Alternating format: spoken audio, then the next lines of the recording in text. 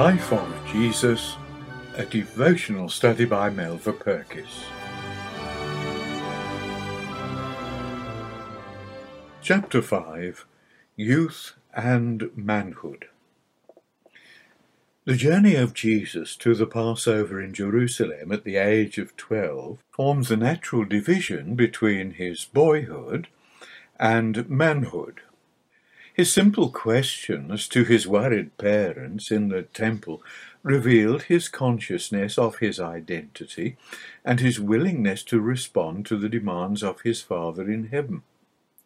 He recognized that the first phase of his obedience led him back to his mother's home and Joseph's bench. Thither he returned with a new sense of vocation. Those 18 silent years were not lost. They were the source of much of the wisdom and strength that were concentrated in the arduous years to follow. The roots of knowledge, of devotion, and of sacrifice grew strong and deep in the rich soil of Nazareth. There he extended and quickened his understanding of God's law. He learned with steady concentration the mission and the destiny of Messiah, and the price that would be demanded of him. He grew in his appraisal of men until he could penetrate their hearts and read their motives. As year succeeded year, so his life grew richer, his communion with his Father deeper, and his preparation more complete. Looking back from the strains and tensions of his active ministry, we feel the contrast of those unruffled years in Nazareth, where, in the quiet harmony of his godly home, Jesus grew strong in mind and body.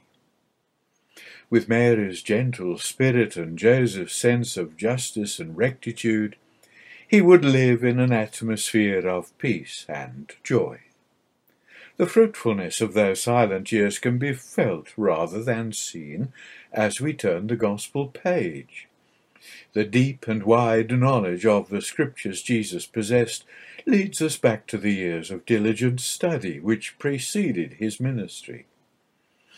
Whether he was protecting himself against the insidious attacks of the tempter, comforting those in need, exhorting his disciples, or rebuking his enemies, Jesus had constant resource to the Word of God.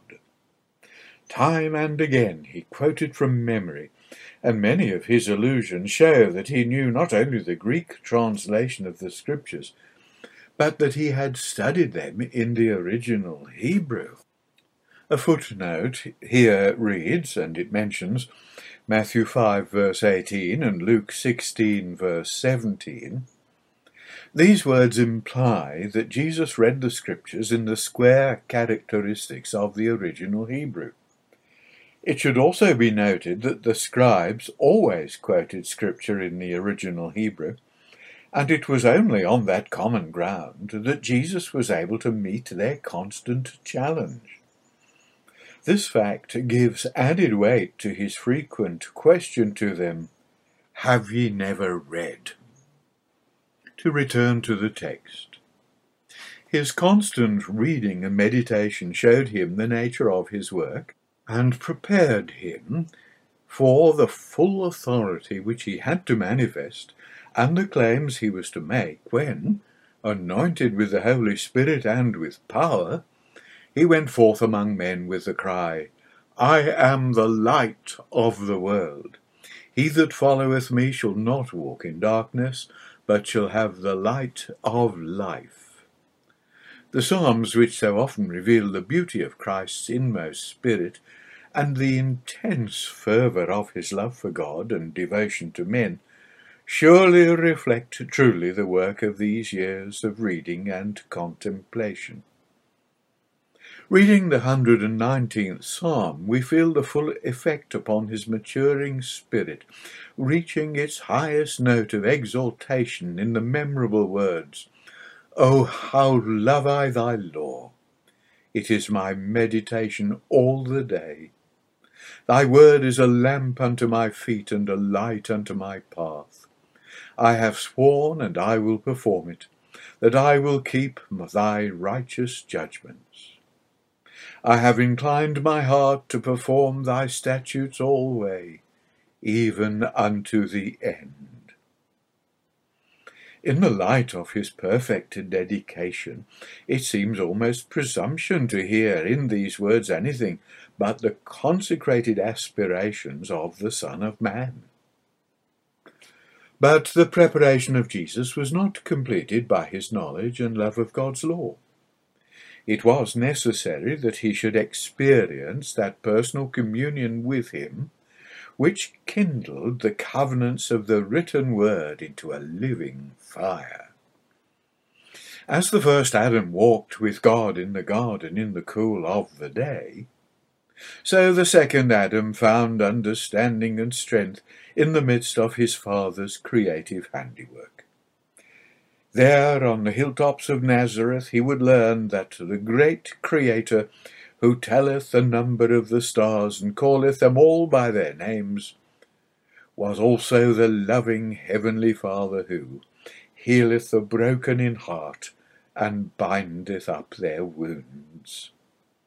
Day by day, in the silence of God's presence, he would strengthen those cords of love that were to give him that unique sense of union with his Father, which flowed from his every word and action.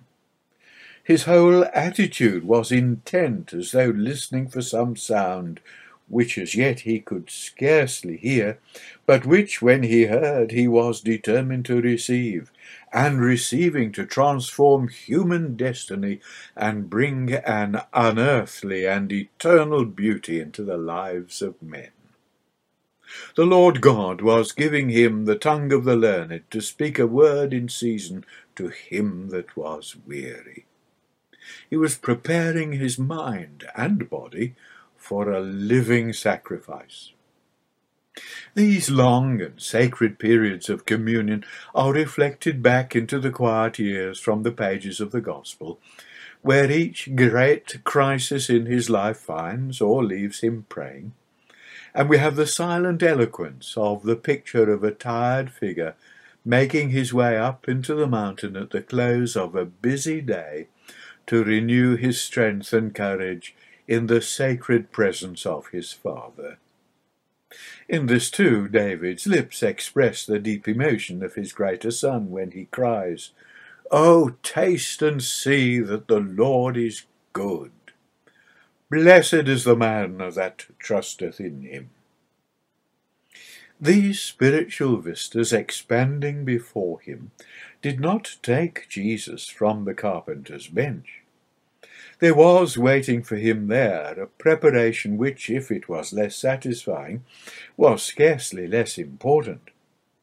From the absence of any reference to Joseph after Jesus was 12, it seems probable that he died sometime during these 18 years, and Jesus would have upon his young shoulders the responsibilities of the home.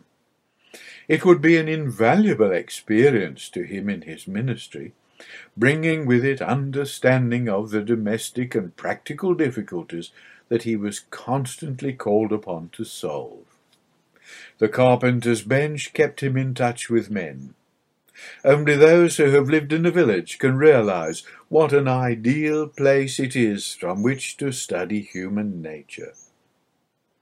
There is little evidence of the polished veneer of urban life. Truth is not masked in conventional insincerity. There is a directness and intensity in human relationships which exposes men's hearts and scorns to hide their motives.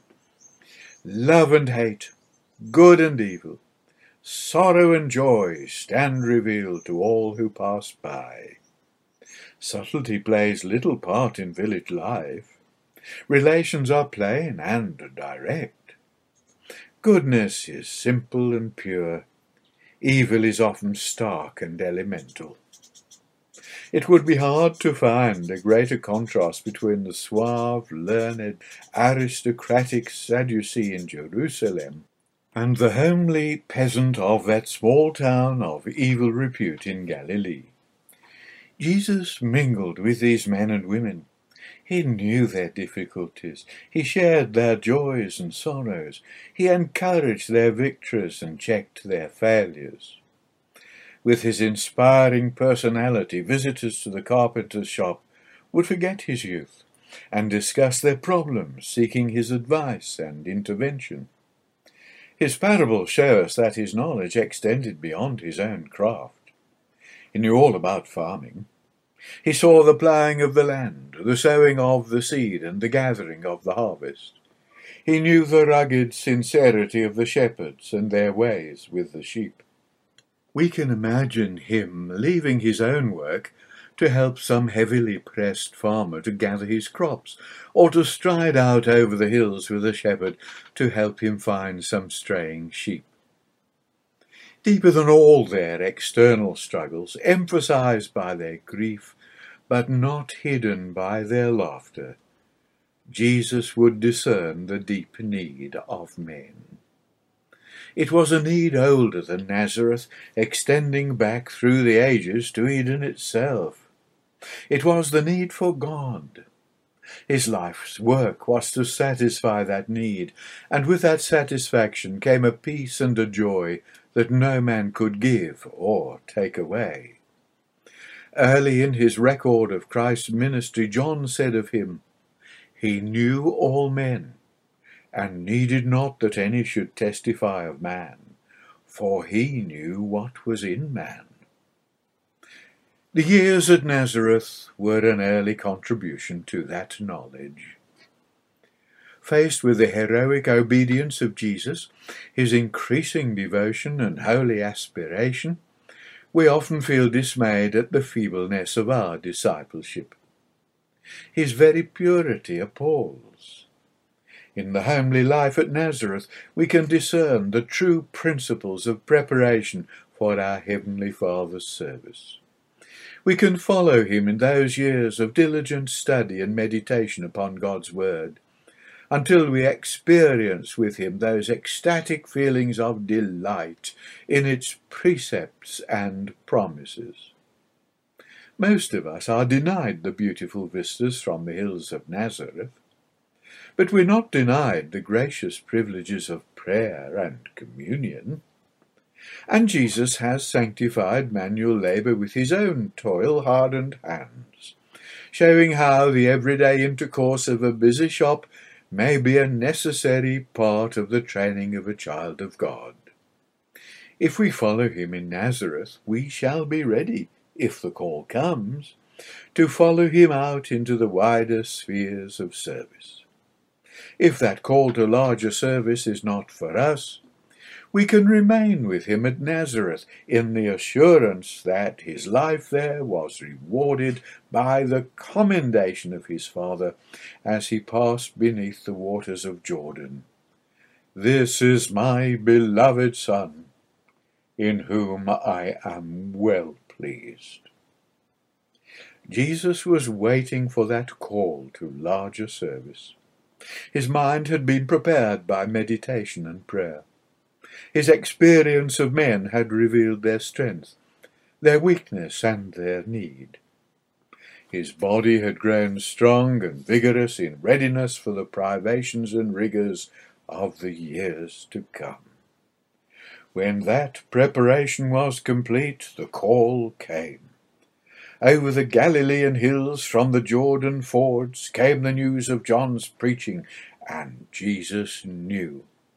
We picture him striding resolutely away into the hills, leaving behind a mother whose tear-dimmed eyes betrayed the anguish of the sword thrust that had begun to pierce her heart, but whose brave smile and waving hand proclaimed her still the handmaid of the Lord.